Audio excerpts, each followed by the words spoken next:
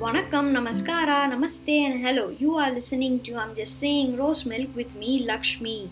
Yay, welcome back. Thank you so much for choosing to be a part of the Rose Milk family. Please continue to support my podcast. Always grateful. So, last week has been a quiet one. I don't know discuss why, but I was just watching videos, reading things from my podcast. So, the one video that I watched was crazy. It was on fast fashion and I was taken aback. How many of you know about it or know its repercussions? The Atacama Desert in Chile has become a clothing graveyard. I mean, how fashion industry has made people go bonkers, it's crazy. You need to watch it to understand it better, okay?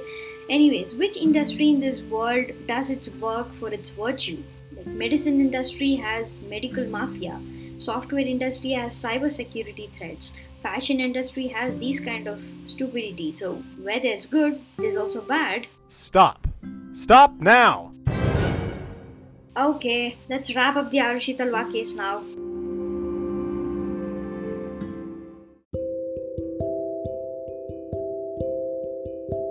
Aarushi Talwar is a case solved part 2. If you're a newcomer to my podcast and you're listening to this episode, I would suggest listen to my previous episode, that is part 1 of the same case, and understand better, and then come back to this. I don't intend to give a recap considering the amount of time it would take. So until now what has happened is we know Aarushi Talwar, a 13-year-old girl, is dead, and in few days itself they discover another body of the household Hemraj from the terrace of the same house.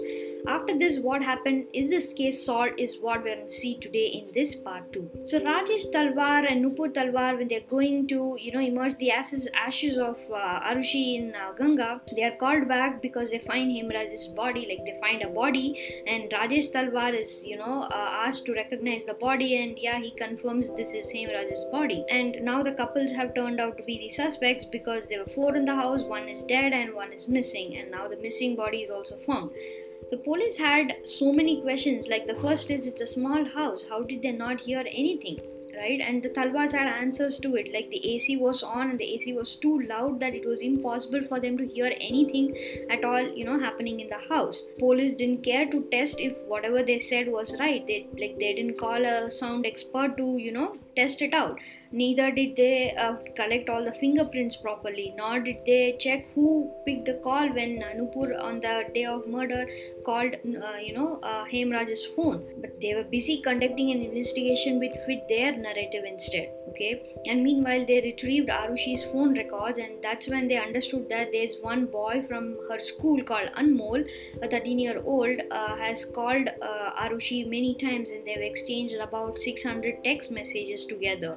So Anmol was called into the interrogation, and a 13-year-old, so naive, what would he answer? And they asked all these objectionable kind of questions like, was Aarushi easy? And he said yes. I mean, I hope you understand this, right? So, and the autopsy report about her vaginal swabs and hymen, painted a picture. So police had a theory that Rajesh was the murderer, and because of which in like few months time itself the police general came out in the press and gave a press conference stating their story. You know what, in the press conference the police was also addressing Aarushi as Shruti, and that's how good they were in the investigation. So this is the story. So Rajesh Talwar had an affair with Anita Durrani. The Durrani's family friends. So Aarushi found out this, and to get back on her dad, she also had an affair with the 45-year-old Hemraj, the house help. So on the day of the murder at 11 p.m., Aarushi and Hemraj were in an objectionable position but not compromising position. Rajesh Talwar saw this, and he got very furious. He took Hemraj to the terrace and killed him, and then comes back down, drinks scotch, and then killed Aarushi as well. And the police general also states that Aarushi was characterless just like her dad in the press conference. Police really could not think beyond this.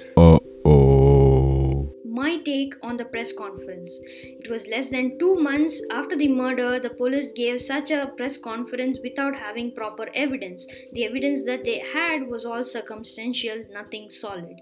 They were so creative in making such a story. Rajesh passed multiple lie detector tests but still was labeled guilty by the police and press. and by June 1st, he was arrested by the police. Nupur Talwar appeared on the NDTV interview to tell her story, thinking it would bring justice to Aarushi and Rajesh, and also to Aimraj. But this interview ended up doing the opposite. I will just play a small clipping of her voice from the interview, and let's continue later. I lost Aarushi 8 days ago in such a brutal way. And I don't know with all conviction, 100%, Rajesh doted on his daughter. It couldn't be the way that they're suggesting this. She speaks weirdly, right? I mean, I would not expect a mom to speak like this after just 8 days of the murder of your daughter. But anyway, I have no idea how to be her in that moment. So let's cut her some slack and move on. So she received a lot of hate, so did the UP police after the press conference. They got hated from all over, because of which the then CM's Mayawati handed over this case to the CBI. By July 2008, Rajesh was still in jail. The media trial was happening and a lot of things going on. CBI begins from scratch. The police theory that they had spoken about all came from this one man called Krishna is what the first thing the CBI understood. So this Krishna worked at the Talwar's dental clinic. Krishna was confined in a police station for many days, and that's when he told this story of extramarital affairs and honor killing and things like that. My take on Krishna. So Krishna was just a 22-year-old guy who was confined against his will. So when asked, he would say anything. Like, he starts talking about the extramarital affair and the police would have got interested, and he says more fantasy stories, and they ate it up. And I'm not a criminal investigation expert, but I know for the fact that a single source story coming from a confined person, it needs more alibi to support those occurrences. Like, for example, he told something called as wife swapping, but there were no evidence to it. Rather, the Duranis and Talwars went to the school together to pick up their kids. And they went together only for that. But when CBI questioned Krishna on these things, he said Hemraj only knew about that affair and now he's not there. But said that Hemraj's room had 3 glasses, of which the 2 glasses still had some alcohol left, and also there were depression on the cots, and the washrooms were used by more than one person recently.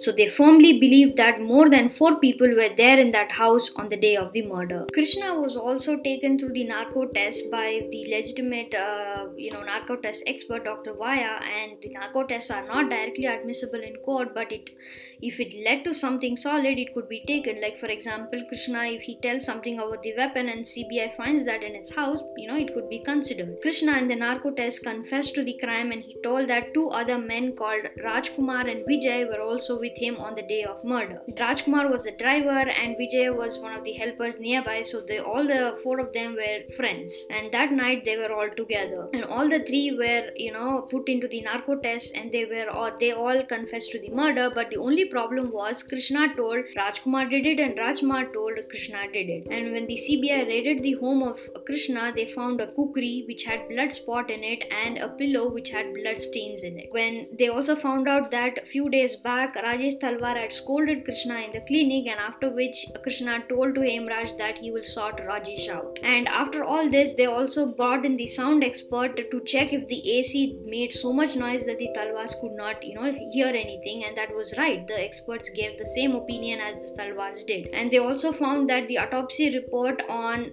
the vaginal swabs and things like that were all wrong, and the swab was not even from Aarushi's.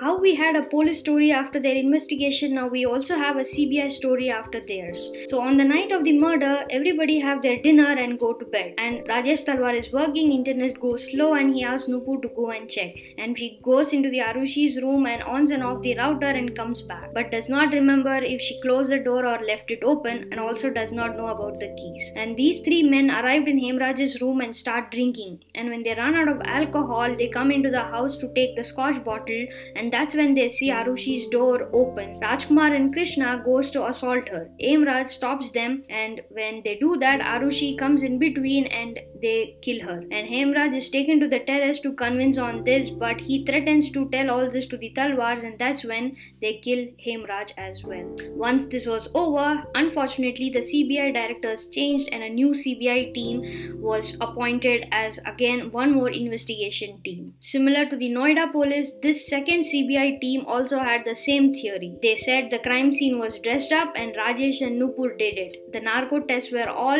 done forcefully and nothing is true about it. And they also said that the golf club was used for, to kill Aarushi and Hemraj. But they didn't take the fact into consideration that it was Rajesh who came forward to give the golf club to the police. Rajesh passed all the narco tests and lie detector tests. Nothing was taken into consideration. So in 2013, Rajesh and Nupur got arrested and convicted for their murder of their daughter and the house help.